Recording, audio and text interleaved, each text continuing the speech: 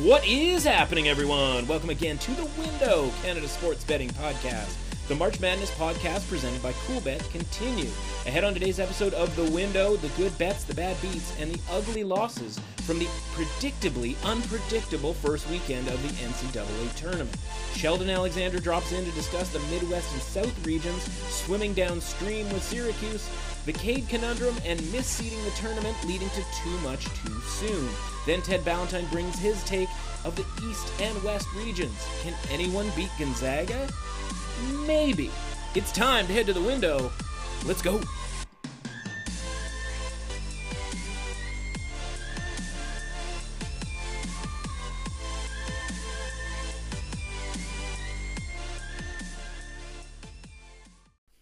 Welcome to The Window. I'm your host, Matt Russell, and we'll get deep into a recap of the first weekend of the NCAA Tournament here in a second with Sheldon Alexander and Ted Ballantyne. But before we get to that, just want to talk about the record. We always got to do the record, right? Got to check the record. Again, this podcast isn't about records, even though, listen, it ends up being pretty good. More often than not, successful seasons in hockey, football, college basketball regular season, college basketball conference season, and now the tournament. And 15-7 on essentially the best bets given out on this podcast. 18-8 if you want to go a little bit further with regards to talking about other games that I like that weren't necessarily even best bets. Those include like North Carolina, for example, wasn't a best bet on that first day, was still a bet that I made, so has to be counted in the loss column in the same way that the wins have to be counted in the wins column. So whether it's 15-7 or 18-8 at the end of the day, that's in the high 60%. That is certainly something we would take every single time. And if you're new to the podcast, you're new to sports betting, maybe, whether it's the COOLBET promotion that got you into this or whatever, the understanding is manage your expectations, don't overbet. Both from a unit size standpoint, right? Keep it within the 1.5-2% type area to your bankroll. And then just don't bet every game. Just don't do it. And so whether it's, this small sample size of 15-7 or 18-8, being 22 out of the 47 games that have been played so far in the NCAA tournament, not counting the first 4, or 26 if we're talking about the 18-8, 26 out of 47. So, we're in that just more than 500, more than 50% type of a range there for volume.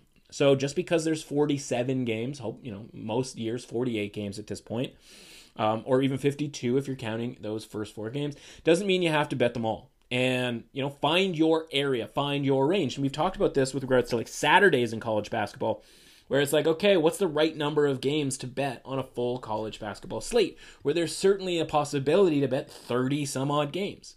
And we sort of found this season that, 16, 14 was sort of the right amount. And anytime we would sort of bet less than that, anytime we'd get into a 10 or 11, we were often cutting games that would be winners. And then when we would get a little bit further deep into it, when we go to 18, 19, 20, we found our way to a lot of 9-9 and 10-10. Now, obviously, that varies from season to season. It varies from day to day. And then sort of cutting off what you deem to be a game that is worth betting, because in college basketball, especially during the regular season, and even now, there's NIT games. There's the other tournaments, CBI or CIT. I think one of them's canceled, but the other one's getting played. These games are all possible to be bet on. It's, and it's no different than on a Saturday where you could bet the Southland. You could get in on an Abilene Christian game in the middle of February. We just don't, because we don't know that much about those teams and what's going on in the regular season. Certainly not this year. And so hopefully this sort of gives you an idea of the right amount to bet, but it's a personal thing, right? If you bet too few, you're usually means you're picking the games that you absolutely love. But that has a tendency to mean it's a game that a lot of people love. And maybe you're not getting the best number that you could be getting. And then when you go too far, now you're getting into games where you just only sort of like them. And, you're doing it just because the game's on TV and you want to watch and you want to have something on that. And I completely understand that, but it's why there's a bunch of different stuff here with college basketball and March Madness, where it's you can play Survivor, you can play in a bracket pool, and that should mean that you don't have to bet every single game. So, of our losses, and I'll include the North Carolina game, you had a Baylor game that we'll talk about here in a second with Sheldon Alexander as one of the worst beats, I should say, that we took this far in the tournament. And there hasn't been that many truly horrific or bad beats so far in the tournament. And I don't have any reason necessarily why that is. Obviously, there's been a fair amount of blowouts, which obviously takes away from a point spread unless it's a 1 versus 16 seed. And of course, that was the Baylor bad beat. You've had one overtime game, to my knowledge, Virginia Tech, which of course we were on the wrong side of. So between the Baylor late game finish and the Virginia Tech one, we probably should have had a better, first day to the tournament. North Carolina was never close. Florida State, we had them -10. They lose, -10.5. They win by 10, losing this point spread bet by a half point. And so you go, okay, that sucks. I talked to yesterday or the day before about Missouri, Oklahoma, just being a dumb decision to flip from Oklahoma to Missouri just based on one player being out due to COVID. And then BYU had way too much faith in that team. That was just a purely bad decision from sort of start to finish. Colorado yesterday, disappointing. Incredible college basketball. One day you're amazing, the next day you're not. Is what that is. And then Texas Tech against Arkansas. Another sort of late game. Are we going to, get a layup here to win the game, to tie the game, to force overtime potentially? Free throws as well were an issue there, on top of that. And so you're just sitting there going like, wow, Virginia Tech going overtime, Texas Tech not being able to get a layup. We'll talk about the UCSB, being something that would have been awesome to get a money line win for a team that I felt like should have beaten Creighton. And so you just go, oh, like that's kind of a drag. And then Ohio yesterday, a situation where just probably a really bad matchup for Ohio looking back on it. You've got a team that not very good defensively, and that you can get away with that against, Virginia, who, plays at a pace where they'll keep you in the game. And if something goes wrong for them, it's going to go big time wrong. And then, I don't think it was like they were necessarily exhausted by any means, but like Creighton's a team that can play offensively. And so when they pick up that pace and they play a different style of game that Virginia plays, it's going to get Ohio into some trouble. And obviously, Jason Preston, not very good in that game either. So a little bit disappointing from that standpoint. So that's all, like dwelling on the losses. Of course, the wins were essentially double that, a little bit more than double that, which is an incredibly great start to this tournament. It's not a great start, as we talked about yesterday, or 2 days ago.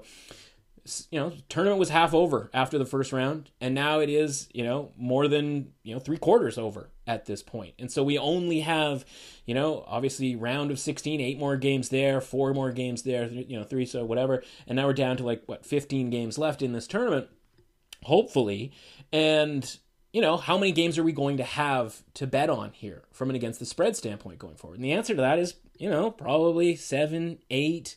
We'll do something fun for the Final Four. We have to, obligated to have a bet on the national championship game. That's just the way that works, from a recreational standpoint more than sort of a trying to make money standpoint. And maybe it ends up being a situation where there's some actual value in that championship game. Of course, we won't know until we get there.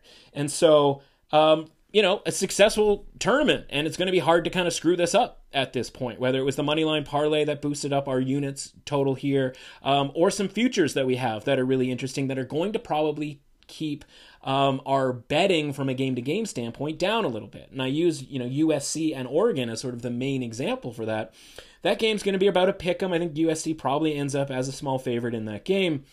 But I don't need to bet that game. If you've been following along with the podcast, you have USC 19-1 to win the region. We're 2 steps away from there. And obviously the big hurdle is going to be Gonzaga in the next round. And make no mistake, they are going to be in the regional final. They are going to beat Creighton. Or you have Oregon, either national title futures at 70-1 from earlier on this year, or even the regional futures at 14-1. From just a couple of months ago. Obviously a bad break that they end up in Gonzaga's region for those. But USC and Oregon, I'll just be sitting back, throw some popcorn on and just kind of watching, see whichever team wins. And then that's going to be our representative for the one shot to take down Gonzaga before they make the Final Four. And that's okay. And so that sets us up nicely where we're either going to have 14-1 or 19-1 going into that game against Gonzaga. And then, bottom right, Syracuse 40-1 to win the region, gave that out on Friday's show. And that's obviously very interesting. I don't know that Houston is a team that you need to be afraid of necessarily. There might be worth a point spread bet on the Cuse in that game, so maybe that doesn't sort of save us from anything there. And then the Bama win yesterday. kind of a low key, weekend for Alabama, thankfully. I mean, you don't want a high-key weekend when you're a 2 seed in that first weekend, but, they get all they can handle from Iona and then pull away the last 10 minutes, which is, when you're the better team, you're supposed to do that. And, they don't cover the spread necessarily, but, it was pretty easy and never really all that sweaty. Really more just interesting to see Iona kind of hang in there as long as they possibly could. But the key game yesterday, obviously, not getting tripped up by Maryland, and they played outstanding. The defense was on point. The three-point shooting was exactly what we want out of Alabama. Now, I'd be a little bit more worried about this if this was the type of thing that, they had a game in 2 days, like Colorado, where they shoot the lights out and then have to come back and sort of replicate that. I kind of like that they have, 4 or 5 days here to,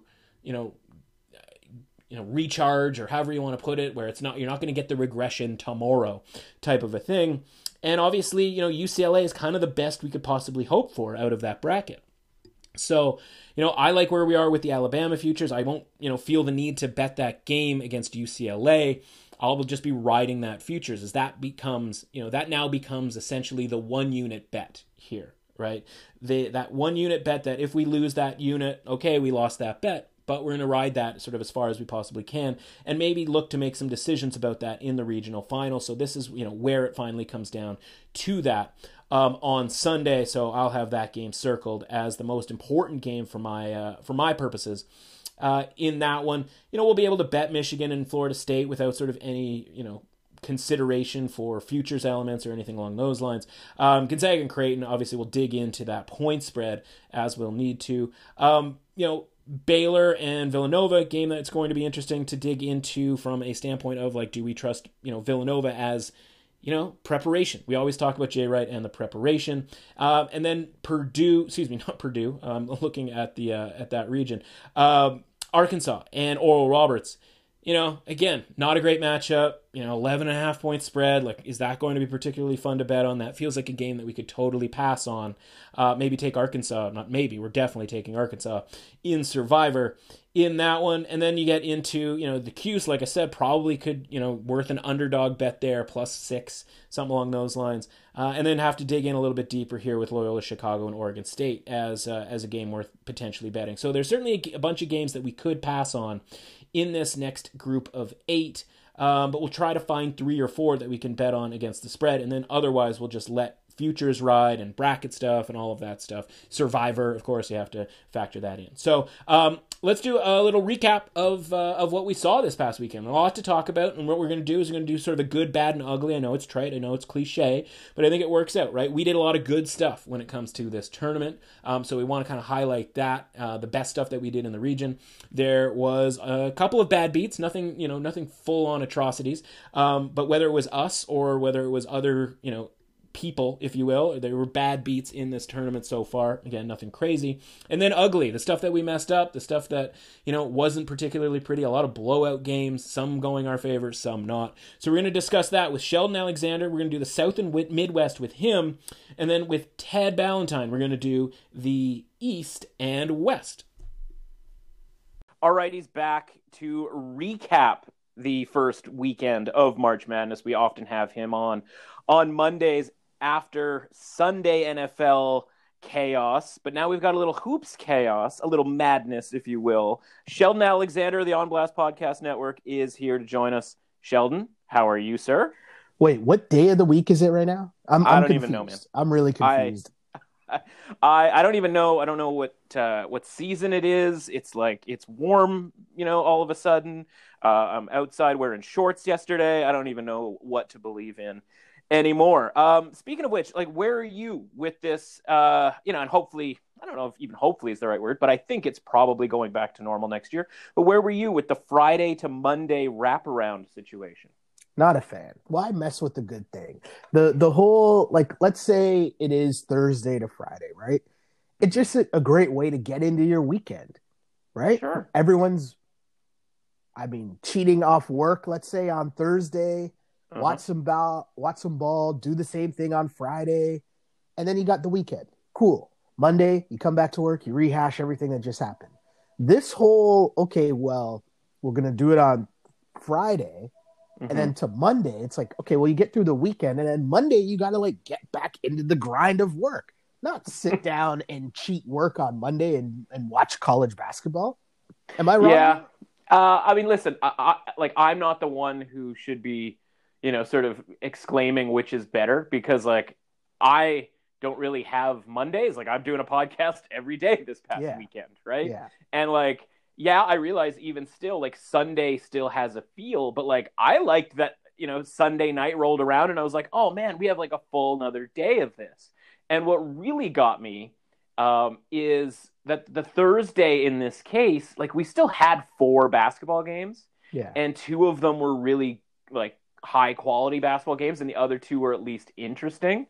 And so it did feel a little mini March Madness-y, whereas normally that Tuesday and Wednesday, those play-in games, are just nothing. Like, I barely watch them. Like, I barely, if at all, watch the 16s, and then like most of the time the matchup isn't particularly good in the like 12 or 11 seed play-in. And so to just sort of throw those one after another on Thursday did give me that feel that by the time Sunday rolled around, I did feel like it was like any other Sunday. Except like, oh wait, like there's more games tomorrow. Like, that's outstanding. But if I had to go to like a 9-to-5 job, like I would be like, oh man, like I don't want to do this. Right? Be trying to take Monday off of work. Yeah, you can't very well sort of call in sick on Friday and then back around to Monday. But at least the good news is like, as dumb as it is on the weekend and certainly on Sunday, where they go one by one in those first 2 time slots in the afternoon. At least that's okay for Monday, because you don't have to follow 2-3 games at once while you're at work. You can just follow the one. Maybe you get a sneaky live stream going. You get your iPad next to your computer, your phone, something along those lines. And they scheduled it okay, where it was like, okay, Gonzaga's not going to lose to Oklahoma here. So, let's put them in this time slot too. So like, you didn't need to really pay attention to that game either. So, I don't know. Again, I'm not in the proper place to sort of say, what other people are supposed to like about it or not. I completely understand it from both sides of the counter. So what we're going to do here is we're going to do a little review of the weekend that was, as best we can. It's not like we're going to go game by game here, because there was 47 games this weekend. But what we're going to do is we're going to go region by region, and we're going to do the good, the bad, and the ugly from these regions. And the good being what we did well on the podcast last week with regards to the region. The bad being, what was the worst beat? And not just for the podcast, but for people out there. And then finally the ugly, and that's what we did not do particularly well from a podcast standpoint. So let's start in the Midwest, in the bottom right, because I think you have a lot to say about this region, because you and I both had a lot to say. So for me, for the podcast, and I know this might not be the same for you, the best thing that we did in this podcast, the good, was swimming downstream with Syracuse. Like, not fighting, Jim Boeheim and company are going to be that rushing water down the river. And every year we try to get them out as soon as we possibly can, as if we can will this to happen. And we can't will this to happen, because the 2-3 zone and Jim Boeheim, and in this case Buddy Boeheim, are, you can't swim upstream. They're just going to push you right down. You should be on a raft. You should be having a great time. You should just be betting on Syracuse, because I promise you that team's a lot more enjoyable when you have money on them than when you don't. Now, I know you probably have a problem with Syracuse, because I feel like, and I know from at least a Survivor standpoint, you were swimming upstream on the Boeheim boys. Yeah, but here's my thing, and especially with the Survivor pool, and you might, I know you deal with a lot of entries, so you might not, be familiar with what my strategy is. But my strategy is shoot or shoot. Like, I'm not really trying, like, I'm fully prepared to buy in every single day. So I'm taking, like, wild shots. You know what I'm saying? And I know though San Diego State against Syracuse isn't necessarily, quote unquote, a wild shot, but I'm just throwing things out and, seeing what's going on, because teams that I don't really believe in anyways. Do you know what I'm saying? That's kind of what my angle is. You go in the 6-11 game that's like a 3 or a 4 point favorite versus like trying to like halfway in, halfway out with like a 3 or a 4 seed, or in my case, a 2 seed going with Ohio State that first day. Speaking of ugly. Yeah, right? Like you're trying to sort of save teams for later and sort of catch fire, if you will, early on. I get it. Yeah. And I mean, once you're fully prepared already to re-buy in, which I am, right? Mm-hmm. That's just how I roll in these situations. I want to be a part of the fun. I want to be a part of the action, right? So yeah, you get caught there, and then you realize, okay, cool, fair enough. But then you jump back on the train and know that Boeheim versus Huggy Bear, it's like I feel like I had to catch myself. I'm like, do these guys play in the tournament all the time, or is this just me? Like I had to stop and really think about it. But either way, it was Syracuse in the points. Let's go. And we talked about this when I was on the pod last week, right? Just my mentality of not doing a bracket. And mind you, I'm not one of these people that are like, nobody cares about your bracket. I think that's a stupid angle to take because just don't do a bracket. Like, if we know that a lot of sports fans do brackets, and clearly somebody cares about your bracket. Right? So what are we talking about? But I don't do a bracket because it's freeing me up to just focus on the gambling, and I'm not attached. So Syracuse screwed me in the first round, whatever. Second round rolls around, cool. I'm going to go heavy Syracuse to West Virginia to cover the points. And what do you know? There you go. What do you know? Yeah. Yeah, you were swimming upstream, and you're just like, you know what? I just heard there was a dock downstream, and why try to fight myself back to the boat here that I fell out of in the first round, and I'll just ride the waves right down to the dock at the end, and I'll walk back. You'll portage back up to the main territory. Just ride the wave. Yeah. So you know what? I'm putting you down for good there when it comes to Syracuse as well. The bad beat, and this sort of leads into the ugly portion. And so the bad beat, I think, of this region was, I don't know if you caught the end of the Oklahoma State Liberty game in the first round, where the point spread opens up 9.5, plus 9.5 for Liberty. I talked about how I was looking and waiting to see if I could get 10 in that game. Super selfish. What a jerk. It goes down to 7. Yeah. And then the last 40 seconds of this game was just complete point spread chaos, as it's a 9-point game, and Oklahoma State's like running out the clock, but the shot clock isn't lined up, so they have to take a shot if they want to. They could totally have just taken a shot clock violation. Kid throws up a 3, and it doesn't go, and so now Liberty's got the ball, and they can come and pull the backdoor cover, and they come all the way down, and they get a layup, but the kid botches the layup off the front rim, and then all of a sudden it lands on 9. So like you're a winner on plus 9.5, which is like what I would have bet if I was never going to get 10. And then it goes down, the number goes down to 7. So I pass on the game entirely. So I wasn't even involved from an up point spread standpoint in this game, but I was screaming at the end of this game because I know that everybody is, right? Like and I think it was a pretty popular game as well, just because Cade Cunningham was involved. So that was sort of the bad beat of this bracket. Do you know what? And I do you know what's kind of funny though about that? To me, for me, because I watch a lot more NBA than I do college basketball, right?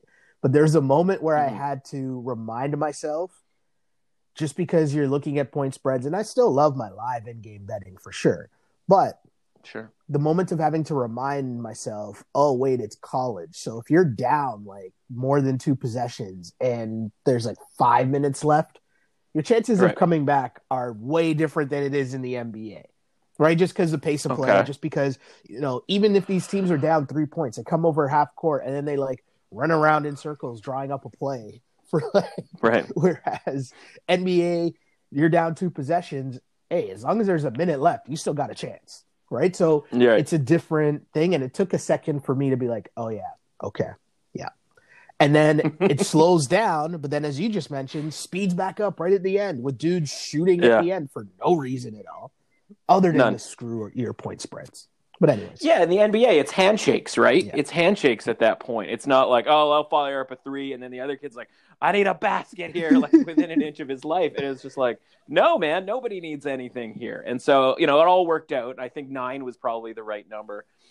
in that one. Mm-hmm. And then so the ugly happens in the very next round in that area of the bracket. And it's a two-headed monster with Illinois losing to Loyola Chicago, obviously knocking out the team that I had winning the championship. Mm-hmm. And then Oklahoma State getting knocked out by Oregon State, a team that a lot of other people had winning the championship. And I know that you were riding the Cade Cunningham train, and we're pretty locked in to that game late. So whether you want to talk about Oklahoma State or Illinois first, or, one or the other exclusively, feel free to go ahead. First off, I think we should start with the Loyola in Illinois thing, because people who are locked into college basketball, which I don't claim to be one of those people, but even I was aware, and I know you were pretty heavy on this whole thing from the get-go about Loyola Chicago and the fact that they're not an 8th seed.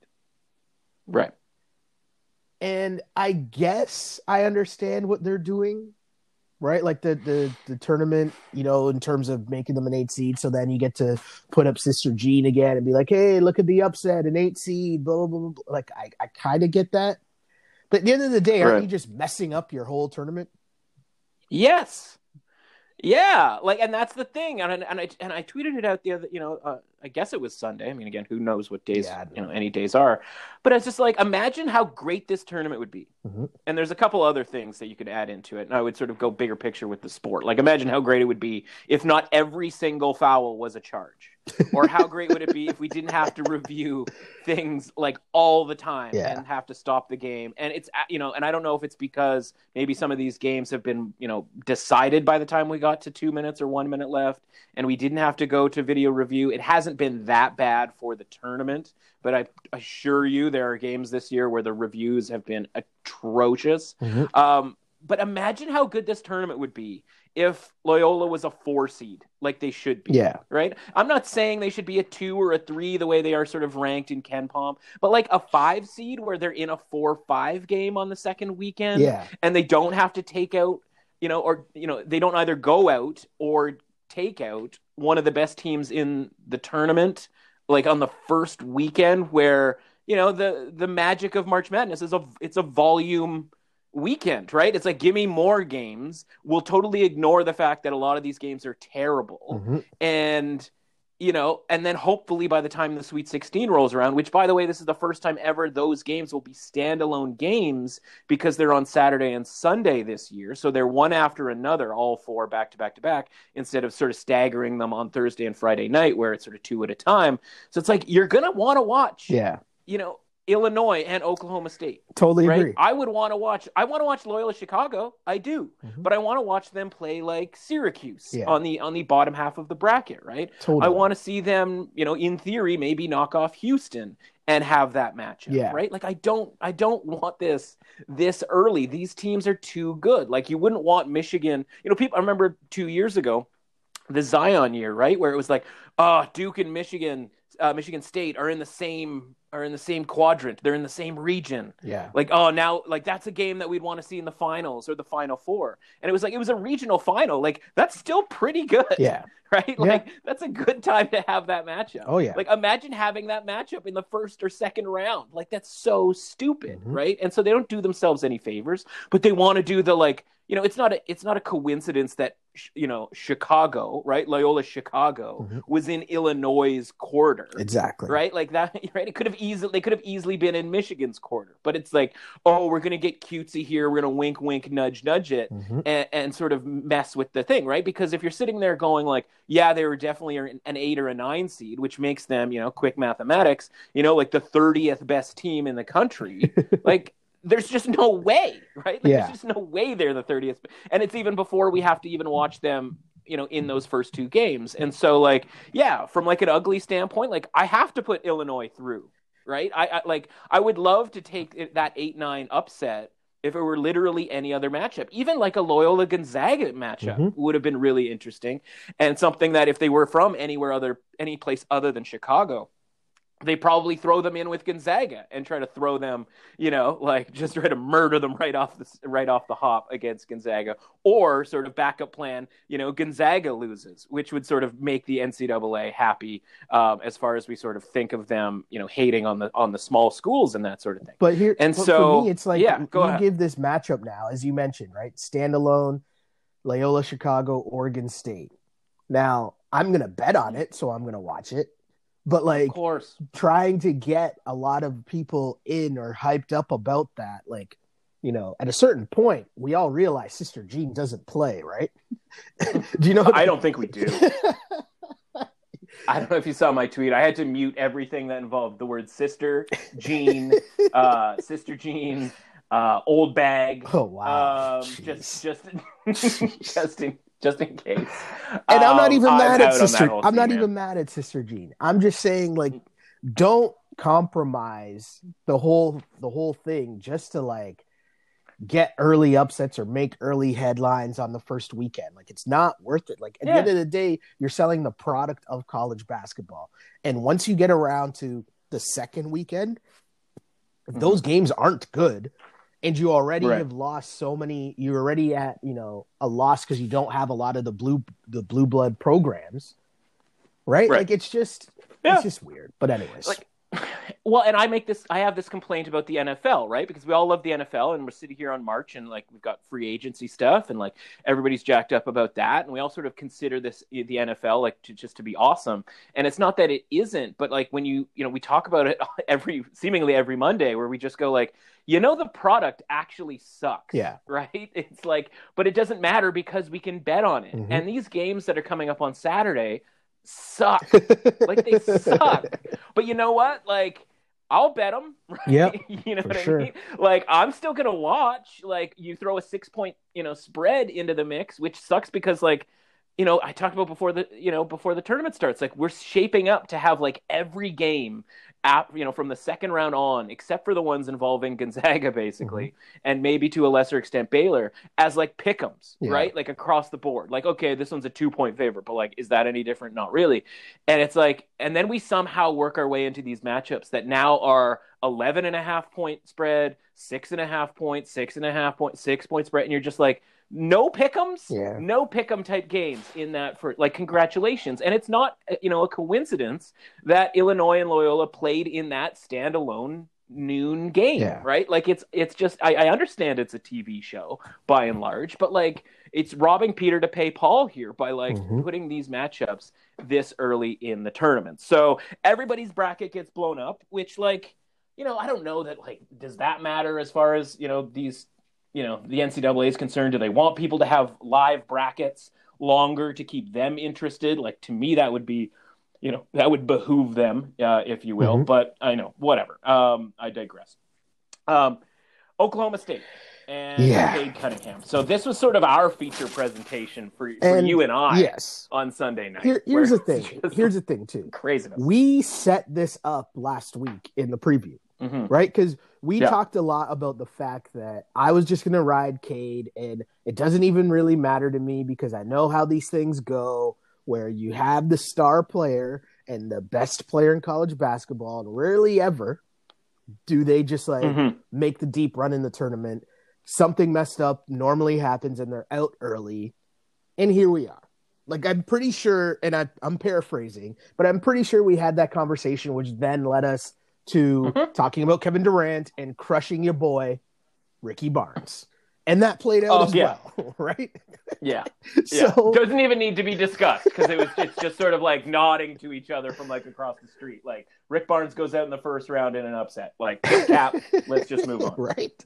So the thing I didn't understand about that game, and that game, started off like so many Oklahoma State games did in terms of them being down, and then Cade being okay in the first half, but he's just feeling it out, right? And then the second half comes around, and we're all watching, and I'm pretty sure everyone and their moms probably live bet Oklahoma State to come back in that game, right? Because it was going at around it was moving. That line was moving, right? It was just too juicy to not pass to pass up. And I don't know if I've seen a team get so many chances to come back and take a game because Oregon State was just giving them the game. Oregon State was doing the most to try and lose, and yet Oklahoma State, whether it's missing free throws, whether it's missing wide open threes, whether it was missing layups, like they were just, I don't even know how to describe it. And Cade was trying. He was trying. Yeah. But it just wasn't enough. And I give the one thing I will give, well, I mean, I got to give Oregon State more credit because they won the game. But I like how they had their zone like shaded over Cade. And so basically 2 guys were guarding Cade the whole time, right? Yeah. And that was a good adjustment for sure. Yeah. So first and foremost, I think Oregon State, there's an outside chance that they're a Disney movie happening right now. And what has happened is that they were sprinkled somewhere along the lines, with some fairy dust, probably against UCLA, right? Mm-hmm. Maybe it was when, Jules Bernard missed the free throw that allowed them to go to overtime in the quarterfinal of the Pac-12 tournament. They end up winning the Pac-12 tournament. Unrecognizable from earlier on in the season, right? And then they go and they beat Tennessee, and it's like, roll it out, Rick. Thanks for that. And then they just shoot the lights out in the first half, and they take this big lead. Mm-hmm. And then in the Disney movie, they come to halftime, and something has happened along the storyline where the fairy dust wears off. But we all like Oregon State so much, right? Because, they've captured our hearts in this Disney movie that we're just hoping that they hang on for dear life. And they have to just kind of like put together, some shady tactics. And I don't want to say shady is not really the right word, but like it's like, okay, we're going to, we're going to foul a bunch of times, but like, hopefully they don't call them all. Like that's the defense that we're going to have to play. It's going to have to be really mucky and really aggressive. We're going to hope they just miss shots. And like the big bad Oklahoma State Bulldogs, Oklahoma State Cowboys, don't end up taking this game. And and the difference between the NBA and the NCAA, it's like you don't get that many chances in the NCAA to come back, right? Like you don't have that many possessions in the second half or the back end of the second half. And for some reason, like Oklahoma State had all the possessions in the world that they could use to come back. And it was just like, I said, whether it was on Twitter or it was on the podcast yesterday, like, Avery Anderson, like one of the smoothest players in the country when it comes to like going to the basket as like a smaller guard. And like all of a sudden he's just whipping the ball up against the rim or up against the backboard, right? And you're like, what is happening out there? Like this is unrecognizable. And it's not like the rest of the team sucks. And like that's what, I talked a little bit about it when they beat Liberty when Cade was in foul trouble. It was like, we're not betting on Cade Cunningham here. We're betting on the fact that without Cade a couple of times this season, that the team has been good, that they beat West Virginia, that they, beat Texas when he was in foul trouble. And for that to just all of a sudden fall apart where nobody else on the team could do anything was really shocking. It's one of those things really where shocking. I wonder if they just they probably took Oregon State for granted, right? Thinking that, I don't know. A lot of that are things we'll never know. Coaching and how prepared they were. And I always wonder they didn't make. Because they didn't make adjustments. Yeah. But when you're missing so many chippies, like so many layups, like right around the rim, there were at least 3, maybe even 4 times where there were and ones that should have easily been and ones, and they would just like roll out. Yes. Like, what is happening here? Well, and that's it too, right? Because you go, okay, well, they didn't make adjustments, but like, did they, if they didn't, did they have to?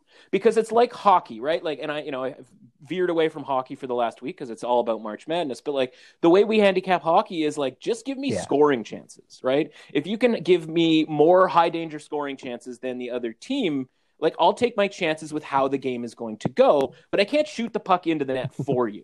And so from like a coaching standpoint, it's like, we're getting the 3-pointers, right? Like we're getting the opportunities. We're getting, like you said, the little bunny layups. And we're getting fouled, and it's just not going in the basket. And I think that was the same thing for Illinois in the first half of their game. And I think they got frustrated and panicked because it seemed like everything that Loyola shot went in.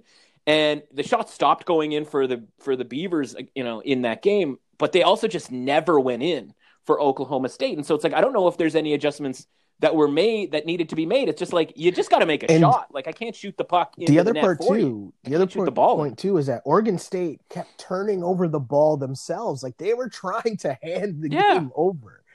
And there are moments where you're seeing Oklahoma State on breakaways or fast breaks, and they just kind of don't know. Like, I don't know. It was really, really frustrating to watch, just because you want to have Oklahoma State win and go on, but then obviously you're on the side of gambling. But from a bigger picture, like, I want to see Cade and Oklahoma State play more, right? Like, that's just what we want to see. Yeah. And I don't.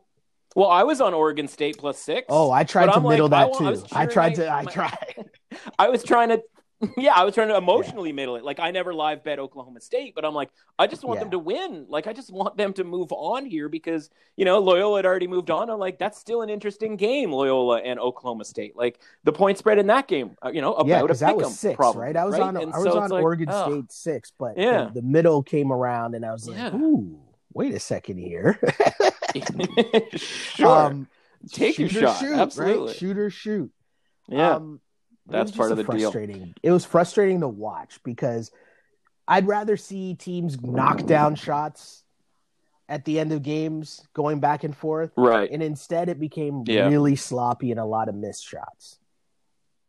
Yeah. Yeah. Incredibly, incredibly frustrating. Because, it would get down to 2 points and you'd be like, there's still 5 minutes left of this game. Like, they are back in it. And then there's no reason to panic. And I don't know that maybe they did individually when it came to, like, shooting those shots or hitting those layups. But, really annoying, and those games all stink. Moving forward. That's all I've got from that. Let's go up to the South here quickly. Not necessarily a ton to talk about in the same way that there is in the bottom half of this half of the bracket. The good, what did we do well? Well, we sniffed out the Villanova situation, right? You had, like, who didn't have Winthrop moving on in their bracket? And Jay Wright, like, why is Jay Wright underrated? Like, why do we just assume because Colin Gillespie goes out and that Villanova has a week to prepare that, like, Jay Wright's not going to, with all of the other talent that he has on that team? And, I'll sort of veer away just for a quick second here, but, like, Javon Quinterly, who I think lit it up for Alabama pretty good this past weekend, like, couldn't get on the court for Villanova as a high recruit. Like, they brought, he was obviously a top recruit, but then he had to transfer to Alabama because, like, they have a lot of really good players on Villanova.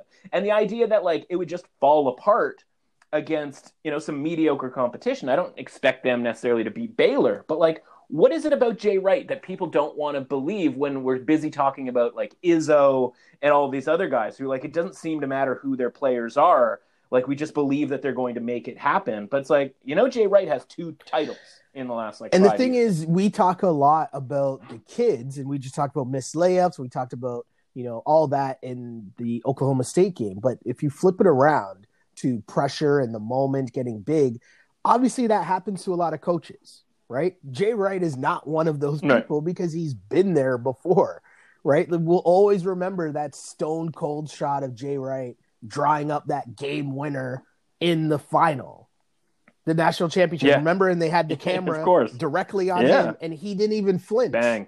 He didn't even move. And that's to win a national championship, right? So to your point of my guy being calm and cool in this tournament, he's literally seen everything. And so this isn't good. Like, Winthrop, right? Like, right. Yeah. Oh, they have a 6'6" point guard. It's like, and then what? And it's like, nah, that's it. Like, I think we can handle that. Like, a week to prepare. 6'6" centers. Insane. Right? He's had tournaments where he has 6'6" centers and he's rolling out here and making runs in the tournament. No? Right, but it's like, Winthrop's got a 6'6" point guard. And it's like, okay, that we can handle that. Because, like, everybody on our team is 6'6", and it's like they also have a 6'6". Winthrop also has a 6'6" center. And you're like, okay, like, we definitely can work with that. And so anyway, that was probably the best thing that we did with regards to this region, pending sort of what happens with Baylor, as they are still our team to get out of that region. Speaking of Baylor, the worst beat of the entire tournament, for me, I think it's probably fair to say, just based on the circumstance, the very first game for Baylor against Hartford, favored by 25 points. They take a 28-point lead, And of course, what do we get in the last 2 minutes, right? We get the benches. Everybody's into the pool here. Oh, We get yeah. and like, I don't want to discriminate or whatever, but like, just from an appearance standpoint, the dudes that Baylor brought off the bench, like just mulleted, like, farmhands, and you're just like, God bless them for like, they probably just take dunks in the face all day in practice from that team, and they get out there, and it's just like, oh God, anything's going to happen here. And Hartford empties their bench, and now it's just a pickup game at the YMCA at this point. And a late layup with like 8 seconds to go ends up killing the point spread for us there, as Hartford loses by 4 points. 24 points, but wins the pickup game by 4 points. Having started with a 28-point deficit. And then the ugly, North Carolina. Okay. What do we make of this program going forward? Now, Cole Anthony on the team last year can't do enough. Obviously, he's injured for much of the year. But I think what we forgot is that, like, North Carolina wasn't going to make the tournament last year. And there was no COVID excuses the way there may be for Kentucky or Duke or how, whatever. Like, they're obviously getting the focus here, or got the focus for not making the tournament this year. But, like, North Carolina wasn't making the tournament last year. And now they're in that 8-9 game where it's like you might as well be Missouri at this point. Here's my thing. Your boy Roy, what's the situation there, man? I'll say this much. Rarely ever will you see me be confidently riding with Wisconsin in the tournament. Sure. Much less me confidently riding with Wisconsin against North Carolina. Like, that's how you know it's a bad time for Roy and company. Yeah, they're down bad, as they say. And how did we end up here? Right? I don't know. Michael Jordan is probably, not even tuning in. He's more Michael Jordan is more tuned in on the Charlotte Hornets right now than he would have been on North Carolina. That makes no sense at all. Yeah. And I don't know how they fix it, because there's a thing going on in college basketball that's a conversation for another day. But like the North Carolinas, the Dukes, like, they've already switched up. Before it was, oh no, kids just come to our school because we're us. Then it was, well, we don't need one and dones. We get everyone else. Then they finally converted and said, no, we'll get the one and dones. And the one and dones will come to us because we're us. And we finally allowed them to come to us. And then now it's like, yeah, nah. No. Right? Yeah. I can go to G League Elite or whatever the hell that team's called. Like, I can go to wherever, as you mentioned. Oklahoma State. Exactly. Right? Like, it didn't hurt Cade Cunningham, and he decided to go there even after finding out that they might be on, suspension from postseason play. Now, that didn't end up happening for reasons that we've talked about on this show before, but like, you can go anywhere now. Didn't Oklahoma State hire his brother as an assistant coach? Oh yeah. Right. Which is like a practice that's done throughout, college basketball history. For sure. But hey, Roy, maybe you need to dig into some of those games, right? Because if you're talking about North Carolina being like getting crushed by Wisconsin in the first round, Duke not even making the tournament, that's not a good look for the NCAA. Let's keep it a buck, because we might know that they were in trouble this year, right? Because you're locked in enough to go back to last season and know that they were in trouble last year. Right. So here we are, and again, it's Wisconsin. I don't know if there's a team I despise watching every March more than Wisconsin, just because it's so boring and slow and ugly all the time. Yeah. And you're North Carolina. You're supposed to have 5 stars, McDonald's All-Americans just out-athleting, and I'm just making up that word, but running up and down the court, blowing by Wisconsin. But we were confident in the fact that, no, not this year. See you, Roy. Yeah. And that's the thing. I got sucked into it because I thought this Wisconsin version was really, really soft. And I don't know sort of what happened since the end of the season to the tournament, where it was like, man, you're making North Carolina look bad. You're also out-toughing a team that has like 7-footers basically like across the front line, one of which has already announced that he's transferring. which, sort of, again, tells you all you need to know about where that program is headed. And we've sort of, as much as we rip Barnes, like Roy Williams is sort of known for a roll it out Roy type concept too. But because he wins, with that talent every 5 or 6 years or so, we all sort of look the other way. But, it's never been this bad on those down years from that standpoint. So that was probably one of the worst bets. And listen, we lost 7 bets. ATS, like from a best bet standpoint this past weekend.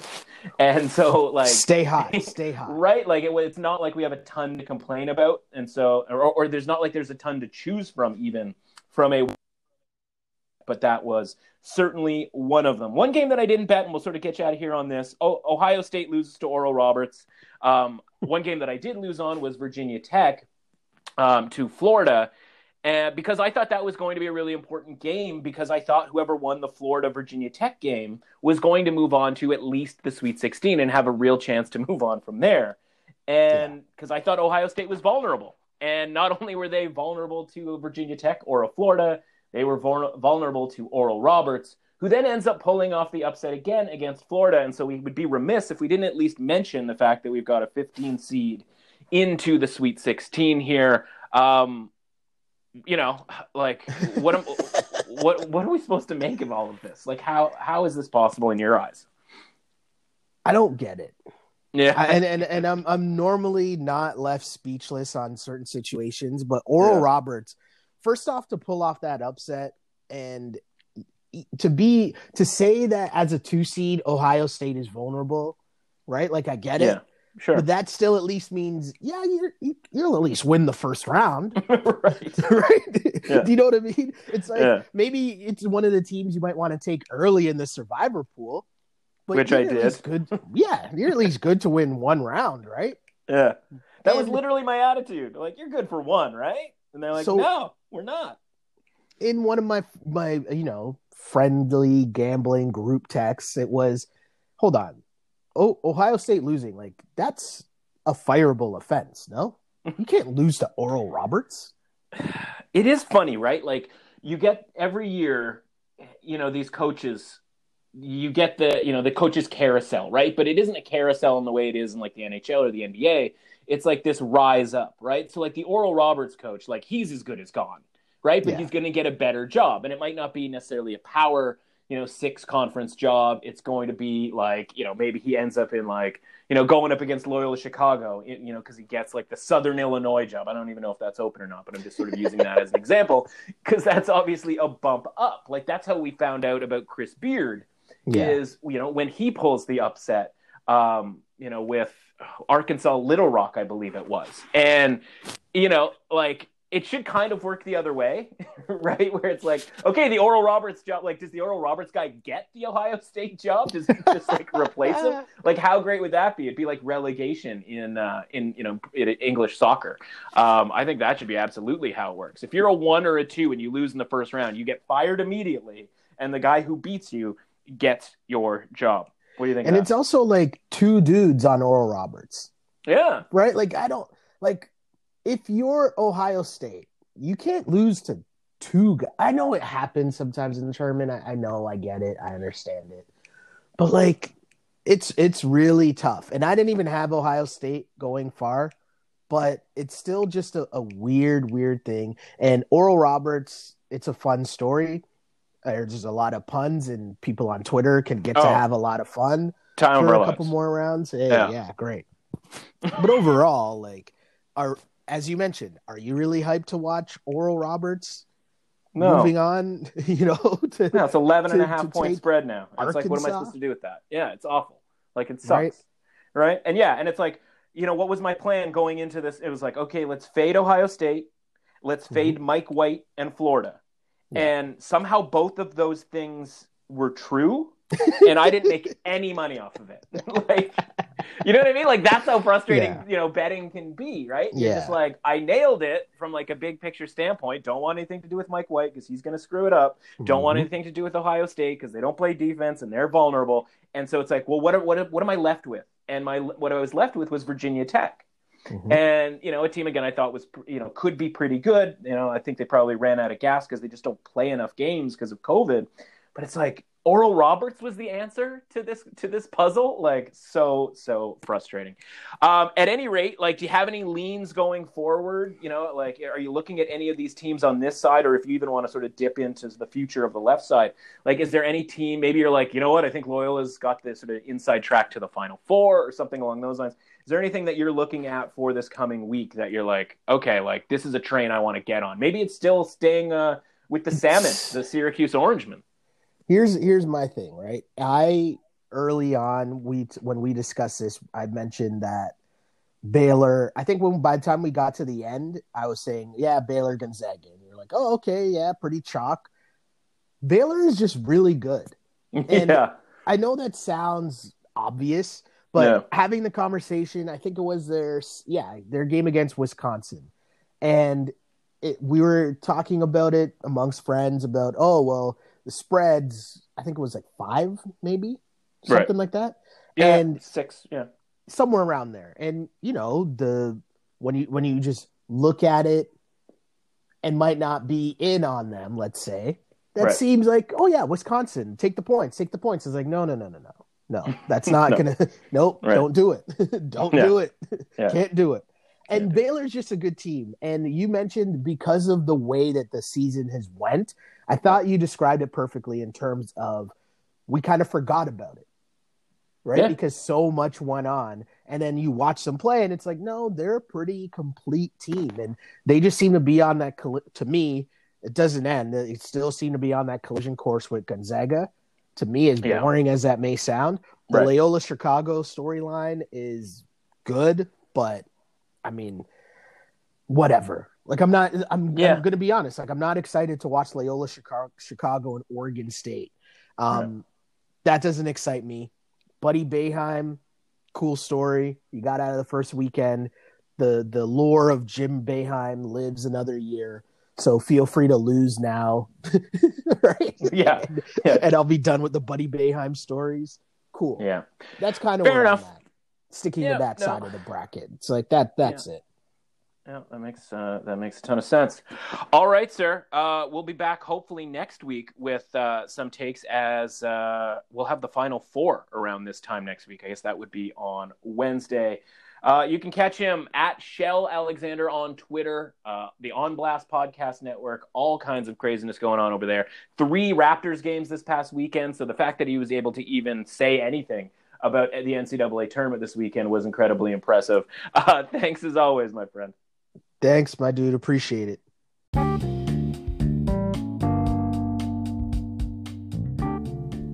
Quick break to tell you about some big news for the podcast. CoolBet.com is the presenting sponsor for the Windows March Madness coverage. What does that mean for you? Free money. If you're looking to try single game sports betting for the first time, or you're looking to add to your sportsbook repertoire, CoolBet.com is offering to double your deposit up to $200. There's a link in the description of this podcast, or you can find it on my Twitter feed at mrussauthentic. Otherwise, simply go to CoolBet.com, create your account, and enter the promo code WINDOW to double your deposit. Now, back to the betting.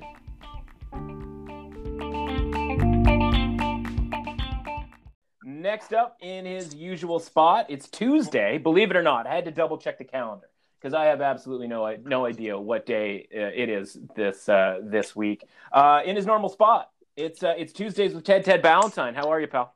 I'm entirely lost as well. I know just before I logged on to have this conversation with you, I was sitting there and I was like, A, am I still alive in the survivor pool? I don't even really know anymore. I'm like, when are the next batch of games coming on?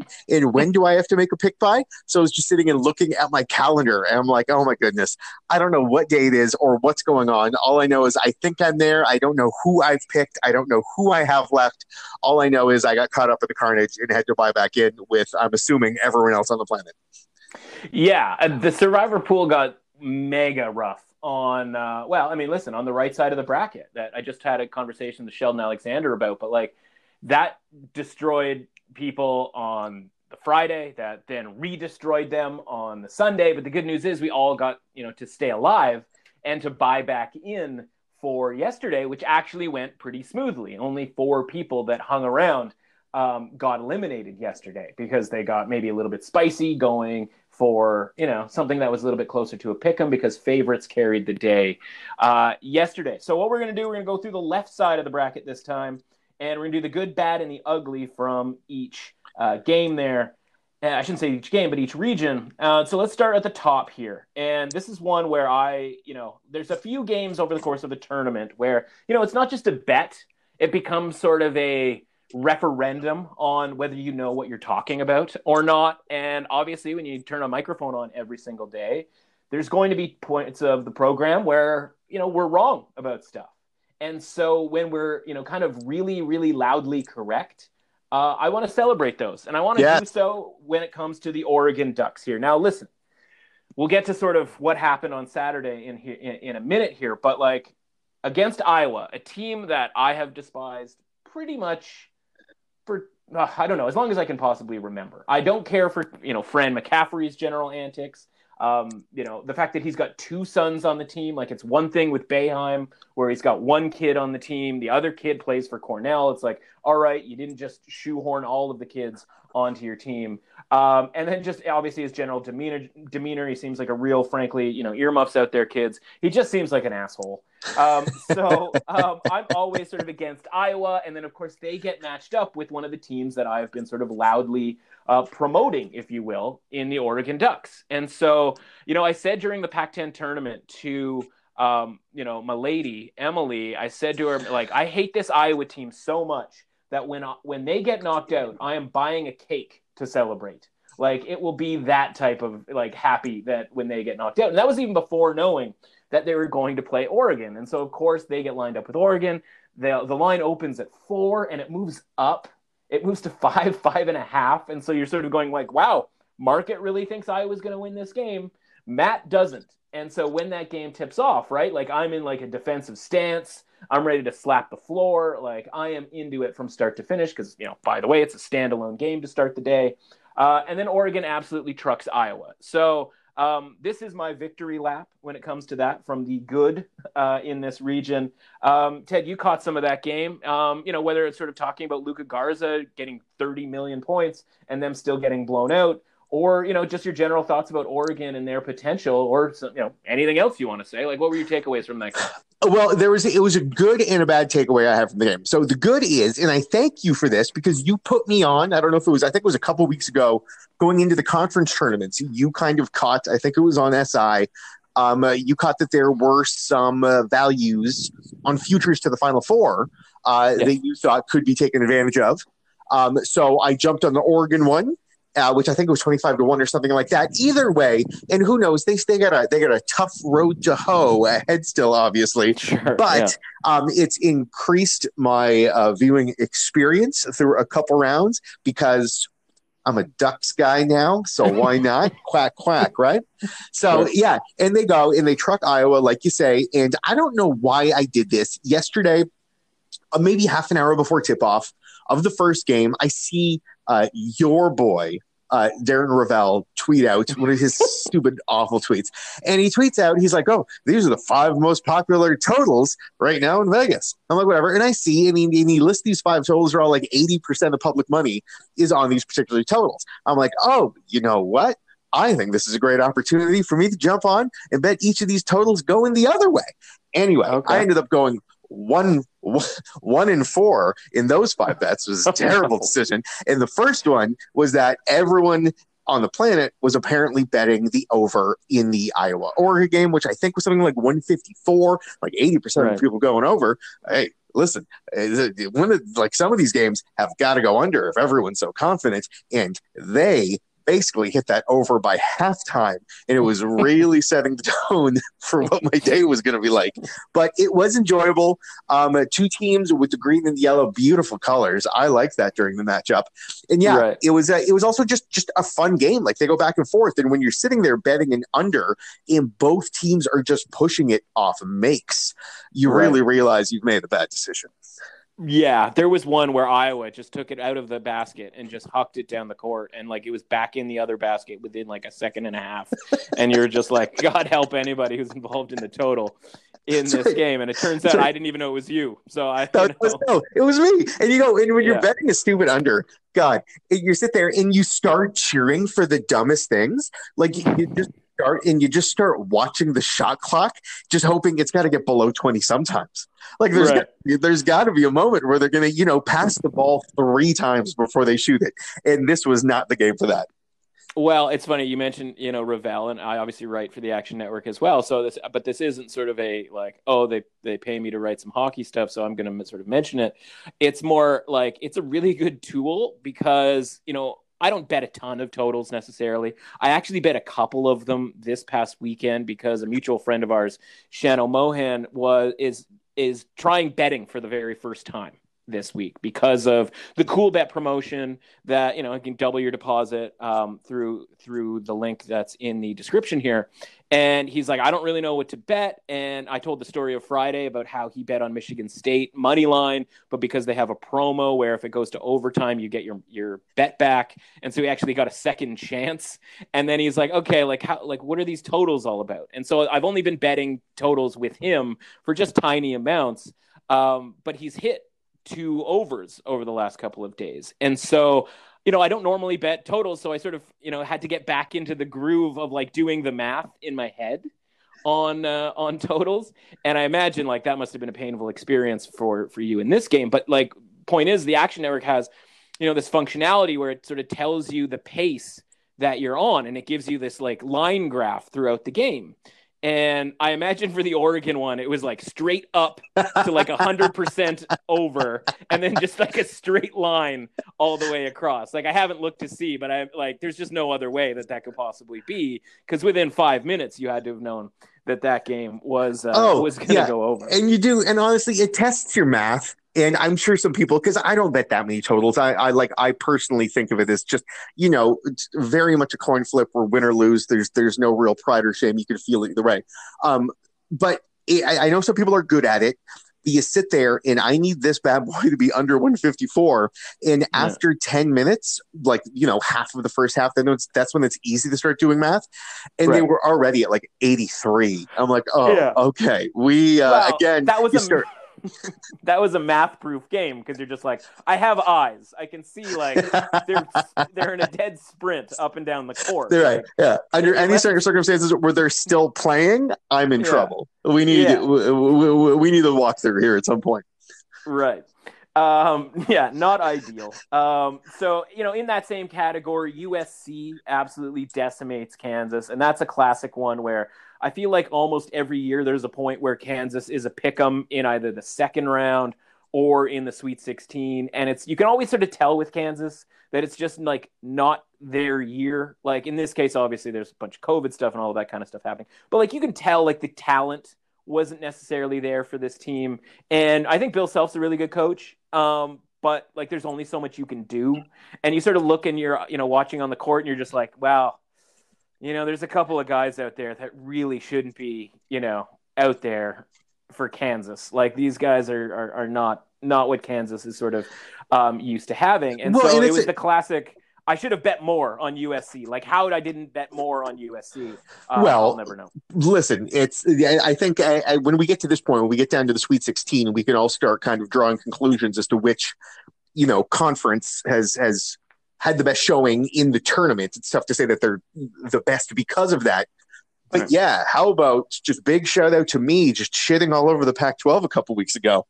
I don't trust any of these guys. I think it could have been one of the things I said. And they're the team this year that just they're not just advancing. They all look really good. Yeah. And it's funny because like it's not like you were wrong. Like they fired the commissioner because the athletics across the board in both sports, in both major men's sports, I should say, in basketball and football were so bad. So like I'm looking at this going, like I've got Oregon futures, I got Colorado futures, and like I'm making a 20-minute case on the show on Friday for USC's the possibility that they beat Gonzaga, and I'm like, man, I'm really deep into the Pac-12 here, right? Like you sort of don't realize it until you realize it, and I'm like, that doesn't seem like it's going to work out. But like at the same time, like from an individual team standpoint, I'll talk about Colorado here in a second, but like, it shouldn't matter what conference it is. Like I shouldn't be blaming Oregon or USC because like look at the dudes that USC has on that team, and you go like, what does that have to do with the fact that like they're in this conference or that conference? Yeah. And so I don't know if it's like, I don't want to sort of say like American thing or like a regionalistic thing, like why anybody really cares about, what conference is better or, obviously it's sort of, not, I don't know if it's a coincidence or not, but it's sort of like, it's not worth talking about, but like, it just seems like even before like an outlier type situation like this happens, is that everybody's like dying to know who does better. Like the SEC, are they going to do better? Is like the Big 12? It's like, can we just play the tournament? Like, it's just a really weird sort of phenomenon that I don't totally understand. Well, yeah, I'm with you. Once the tournament starts, it's all entirely irrelevant. I understand it from the standpoint when people are making their picks, because most of us are going into these picks with minimal information at best. So you like to kind of compartmentalize, if I can say it. You like to do that as much as you can with whatever information you can come up with off the top of your head. So then people are like, okay, ACC, Big Ten. I know those schools, so let's go with them. And then Pac-12 has not had a fantastic reputation lately, and the Big 12 is, the up and down, back and forth. So you make your decisions based on that before the tournament. I think every single time it proves to be worthless, but I would imagine that's where a conversation about who's in what conference, at least makes sense from that standpoint. Although again, unless people want to get in and do the research on every single team, it's irrelevant either way. Well, and that's exactly what I was going to say, right? Because it's like, yeah, okay, well, I don't even know that the Pac-12, obviously they did well here, right? Because like, you got your Oregon State obviously knocking off, decent teams. USC, right? Like they beat Drake and then they beat an undermanned, under talented Kansas team. And it's like, okay, like eye test, you go like, this team's legit, but like, I don't know that was necessarily all that impressive from like who they beat. It was really more about how they beat them. For sure. The bad beats in this region. I've got a couple, sort of a spread and a money line bad beat. From a spread standpoint, I thought the Oklahoma backers out there deserved better yesterday. That Oklahoma team fought. They were down to within single digits late in that game. They had the flagrant foul. I mean, that was going to be a layup anyway. So it's like, it's hard to say that that was the cause of it. Obviously, just Oklahoma not scoring in the last minute in a game like that, where you often see teams like they'll get a 3-pointer. They'll get a layup like at some point to sort of keep it to the 10 to 12 to even 14 range. So I thought Oklahoma backers out there got a bad break there. And the one that was personal to me was the UCSB Creighton game. I thought UCSB was the better team. They obviously get that layup late in the game that, the kid misses, it rolls off the rim. And, I would sort of line that up with a lot of these late game things that don't particularly seem to be going our way. And yet we're sitting here 15-7 against the spread. We hit a money line parlay on that crazy Saturday. And so it's not the end of the world necessarily that we're not getting these bounces, if you will, at the end of games. But, looking back, that UCSB game would have made us quite a bit of money, as that would have tied up a 4-way round robin parlay for us there. And then the ugly. And I want to get your take on this. And we sort of saw this coming, and I think a lot of people sort of dreaded it. But the announcement comes when Oregon and VCU get canceled because of COVID. And obviously devastating for the VCU kids. The rare good break for us when it comes to this sort of thing, with Oregon not having to play VCU. And you never know. They look great against Iowa, but they might not have played particularly well on the Saturday against VCU and may have gotten knocked out. So, when that happens, when you find out about that, sort of what's your first instinct? And then how do you feel about that going forward with this, again, just constantly looming?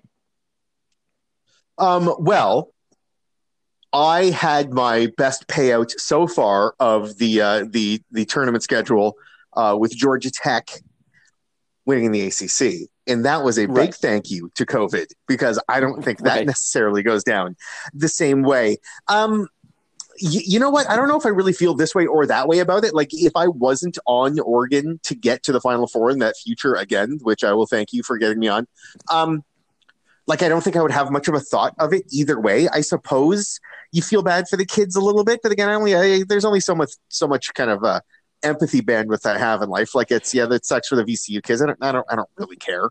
Like, But I feel bad bum enough. you out from like a big picture, like the tournament standpoint, or are you just sort of like, well, that was going to happen. Hope it doesn't like happen again. Hey, listen, I'm surprised it hasn't happened more. It doesn't really bum me out that much. Like, I think all these teams are affected a little bit somehow.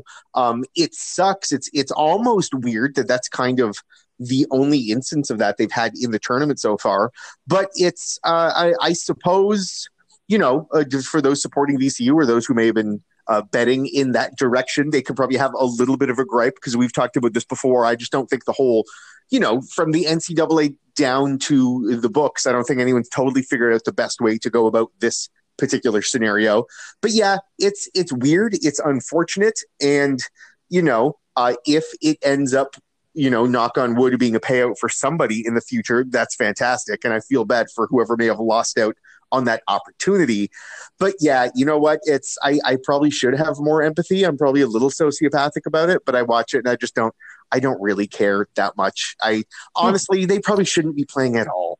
So it's if we're being picky about it. Yeah, I mean, I wouldn't go that far necessarily, but I was surprised at how surprised I was.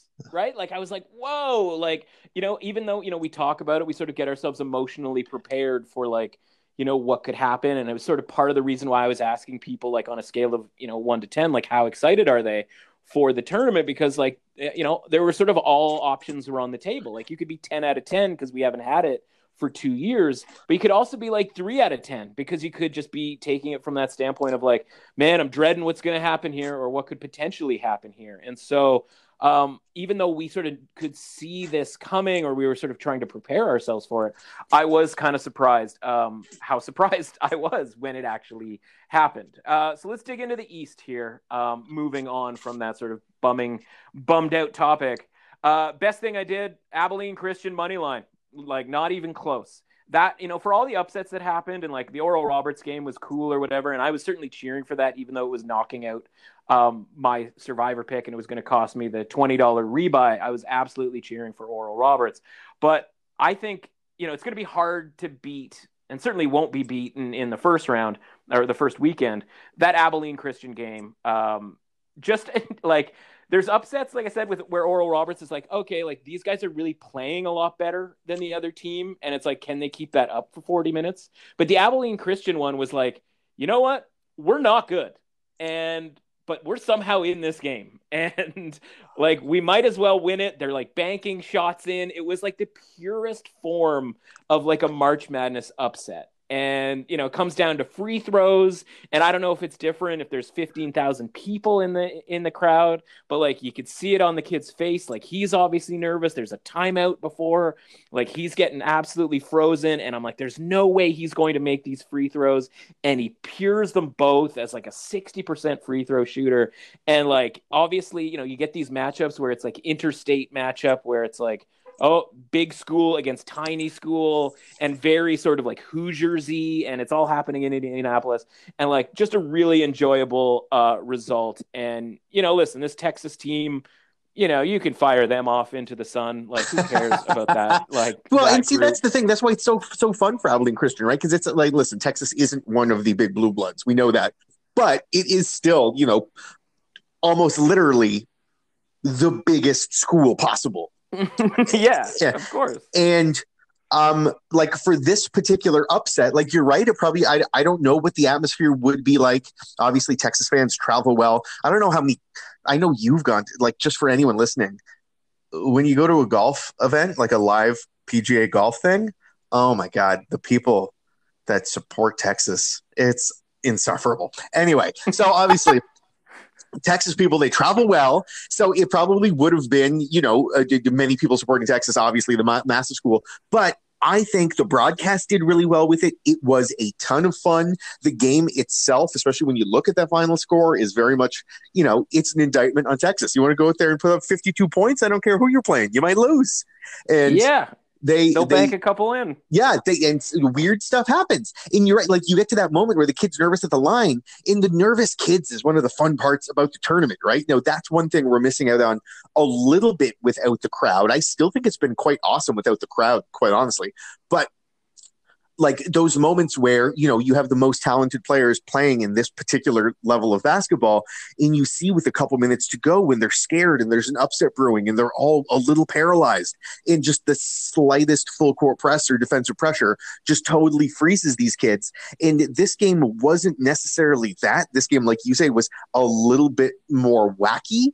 But this is the kind of upset that's fun, because some of the other upsets we've had, it's just, you know, kind of an unexpected school shit kicking a school that you thought was probably going to win. This is a real, true, just kind of fun upset where you hate to say that these 19-year-old kids blow it, but one team kind of blew it, and the other team, by hook or by crook, you know, took advantage of it. The banks or no. Yeah. And listen, they did what they do, right? Like they turned Texas over, so they got like 30 more shots or something like that. Like it was ridiculous. And so like obviously if you give up, you know, 25 or 30 more shot attempts, like you're sort of deserve to lose. But sure. You know, does it make it even kind of more awesome of an upset that they actually got blown out in the next game? Like it just accentuated when they get smoked by UCLA. Like it accentuated how insane of an upset that actually was, kind of more than like Oral Roberts like beating Florida the next day. You go, oh, like Oral Roberts actually pretty good. Like they have a couple of players that are really good,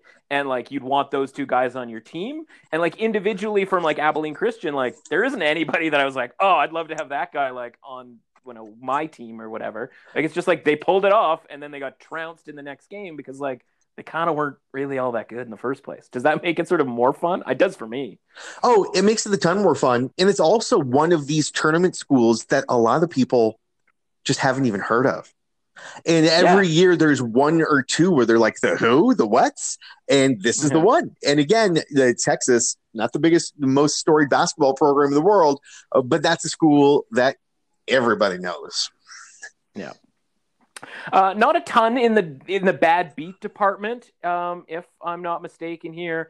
We lost one game by a half point here, the Florida State UNC Greensboro game, -10.5. They win by 10. Not necessarily a bad beat because, you know, UNCG probably the right side in that game. But, like, you just sit there and go, you know what? If Florida State just pays attention in this game, like they win it by 25. And the fact that they gave up like 50 some odd points, like it felt like that was the absolute most amount of points that UNC Greensboro was ever going to score in that game. Yeah. And the fact that, you know, Florida State doesn't score any more than that, you know, from an ugly standpoint, this is like a 3 to 4-way tie. And I like this one, LSU killing St. Bonaventure, but like an ugly game from that standpoint. BYU, just an atrocious bet on my part. As they lose to UCLA, and it wasn't particularly close. And then for like society as a whole, the universe that was on UConn against Maryland, one of the more predictable outcomes, even though I didn't bet this game at all, was that Maryland would win that game, considering we had all like, it was just this like slow, like volcano, you know, pre-eruption. Everybody being like, you know, UConn. And listen, I was guilty of that too. I'm not sort of pointing fingers by any means, but it's those scenarios where you sort of get to a point where you go, okay, like UConn's way overvalued here. Like I know there's nothing that exciting about Maryland, but they can put it together and play good defense and hit a few shots in one game. It's not like UConn is a number 2 seed quality team here. Like everybody pumped the brakes. And of course, Maryland wins that game comfortably. So a lot of ugly results for, you know, I don't want to say like the public, if you will, but a lot of sort of grim. Well, I think so. We talked about it. We talked about last week. There are block is hot teams, and Georgetown had as hot of a block as he could have going into the tournament, and that block cooled down very quickly. Another great point, and like that worked out for us because like you know we were on Colorado in that game, but yeah, like this was very much a region where it was sort of like okay, everybody got a little excited about a bunch of different teams, and now we end up with, you know, with the exception of obviously Texas going out and UCLA making it to the Sweet 16, like this is a pretty chalky, you know, group here, right? Michigan, Florida State, Alabama. And then UCLA, which, you know, while an 11 seed, like they're still UCLA. So at least, something makes at least a little bit of sense when it comes to this region. Any takeaways from this region, or sort of looking forward on the left side of this bracket? Like, you obviously talked about the Oregon futures, that we talked about, but like that was before this bracket came out. And it's like, okay, like that's great. But then the bracket comes out and it's like, oh, guess what? You've got Gonzaga in your region, right? Yeah. And if the Oregon was in like the Midwest, we'd feel a lot better about that. But now you've got USC, who absolutely trucked Kansas, in their way, and then also Gonzaga. And it's just sort of like, man, they're still probably like 14-1 to win this region. For sure. So is there anything that you're looking forward to this weekend, whether it's this side of the bracket or the opposite side of the bracket, where you're like, you know what, like I got to grab onto this bandwagon. This thing could go a little bit further than maybe we thought before the tournament. Well, I will just say quickly, when you look at Texas losing, Georgetown losing, Illinois obviously have had a disappointing result. It really shows that I need to calm down on how much I think conference tournaments matter going into the big tournament. Like, obviously that could go either way, but I put so much stock into that, and who's riding the wave, and then all of a sudden, as these teams just take a big shit. I think that USC Oregon game could be one of the best games of the tournament. I'm very excited for that. I was on that Oklahoma plus 14 yesterday, and you talked about how that's kind of a bad beat. I don't put it in such a bad beat category. I put it more in the kind of betting basketball disclaimer that, this a 10-point game, a game that is a 10-point game in spirit, can end up being a 16-point game or something like that. Like, it just, happens often. But that was disappointing to watch. And also, it was very impressive for Gonzaga. Just the way I was watching the game, it just felt like, they weren't really firing on all cylinders, and Oklahoma was going back and forth as well as they can. And they just were not going to get within 10 points very often. Like, it's just that the one team was just very good. Yeah. What do you think the chances are, like, for Gonzaga to lose? Like, I mean, again, it's such a limited, we didn't see anything. Like, we're not going to learn anything from those two games where Gonzaga covers really big spreads. But, like, where are you sort of on the likelihood that Gonzaga wins this whole thing? Are you sort of along the lines, like Sheldon and I just talked about, the idea that, like, okay, like Gonzaga and Baylor, like that's where it was a month ago. And like, it's hard to imagine it being anything but that. Even that's pretty much where we are right now. Yeah. I think Gonzaga can lose. The thing is, I think they're so good and they have so many pros on their team essentially that, and I don't know how much Creighton's going to try to do this, but a team like Creighton that may try to slow them down a little bit and keep them below 80 points, I think they're just going to get trucked. Like, I just think the Gonzaga kids are too good for that. I do think if they come across, obviously, USC or Oregon, obviously they'll still probably be, I don't know what you think. I think they'll probably be an 8 to 10 point favorite in that spot either way. But if you get both teams, if you get one team that's willing to go up over 80, 90 with them, then all of a sudden it could leave a little bit more to chance than trying to slow them down. So they still could lose, but really they look so good. It's just hard to imagine them losing. Like, at this point, they're such a juggernaut. Like, it would be so wonderful just to watch them lose, just to shake things up. But I don't see it. Baylor, I think, is significantly more vulnerable than Gonzaga is. And I thought Michigan was vulnerable coming into the tournament, and they haven't looked amazing. Right. But they're still there. Florida State, I know, was a little Final Four pick for a lot of people, and God, they don't play pretty ball, do they? No, it's sloppy, it's a mess, and haven't talked about it really. The Colorado, that game. But it's, and this, like, basketball, finicky, sports finicky, right? Where, like, Colorado cannot miss against Georgetown. Like, incredible shooting and never in doubt. And then the next game, like, cannot hit a shot to save their life.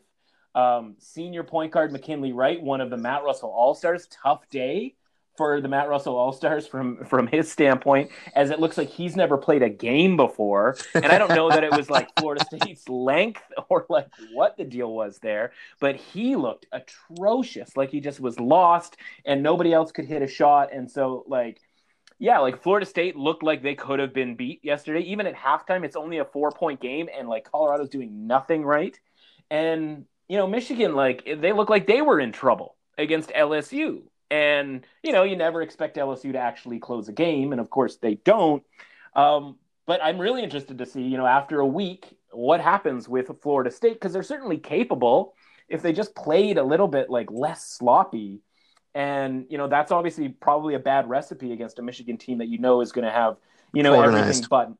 Yeah, they're going to be organized. They're going to have everything buttoned up. So at least this left side of the bracket has good matchups. The right side of the bracket is an atrocity. Well, I'm looking at the Midwest right now, and you're asking me, and I'm just going through this other side too, because it wasn't totally off the top of my head. And Loyola Chicago, they're doing it again. But you watch them, and even the way they played all season, like, can we agree? Like, because this looks like it's an 8 and a 12 matchup. Loyola Chicago, they're a 3 seed.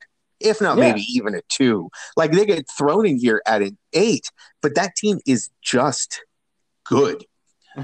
Yeah. And Sheldon and I just talked about how I'm like, the fact that this tournament is as good as it is, that when the committee seeds it so poorly relative to like how good this tournament could actually be, and like we sort of put like Loyola into a 4-5 type of a game, where it's just like, let's just put them there at kind of bare minimum, kind of like you say, where it's like 3, 4, 5.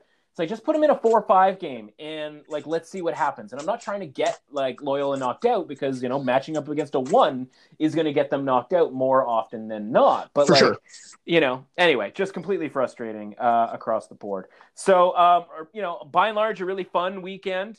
It's college basketball, so there's points where you're just absolutely infuriated with what's happening on the court, whether it's Colorado not being able to make a shot or every referee calling a charge on every single play. But at the end, you sit back and you go, yeah, we did pretty well. Some brackets are busted. Some aren't just quite yet in totality.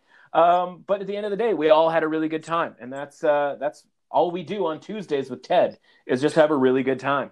Thanks, and speaking of not having a good time, I'm just looking at this right now, and I see Saturday, March 27th, Syracuse-Houston, a 10 p.m. tip. I'm going to tell you what, I'm probably not going to watch that game. There you go. Inspiring last words from Ted Ballantyne on a Tuesday. Thanks as always, my friend. Thank you. Thanks to Ted and Sheldon for helping me wrap that weekend. If we made you any money this weekend, please give the pod a review where you can and share it around. Back into hockey for the next couple of days before we crank it back up with a Sweet 16 preview on Friday. Until tomorrow, I'll see you at the window.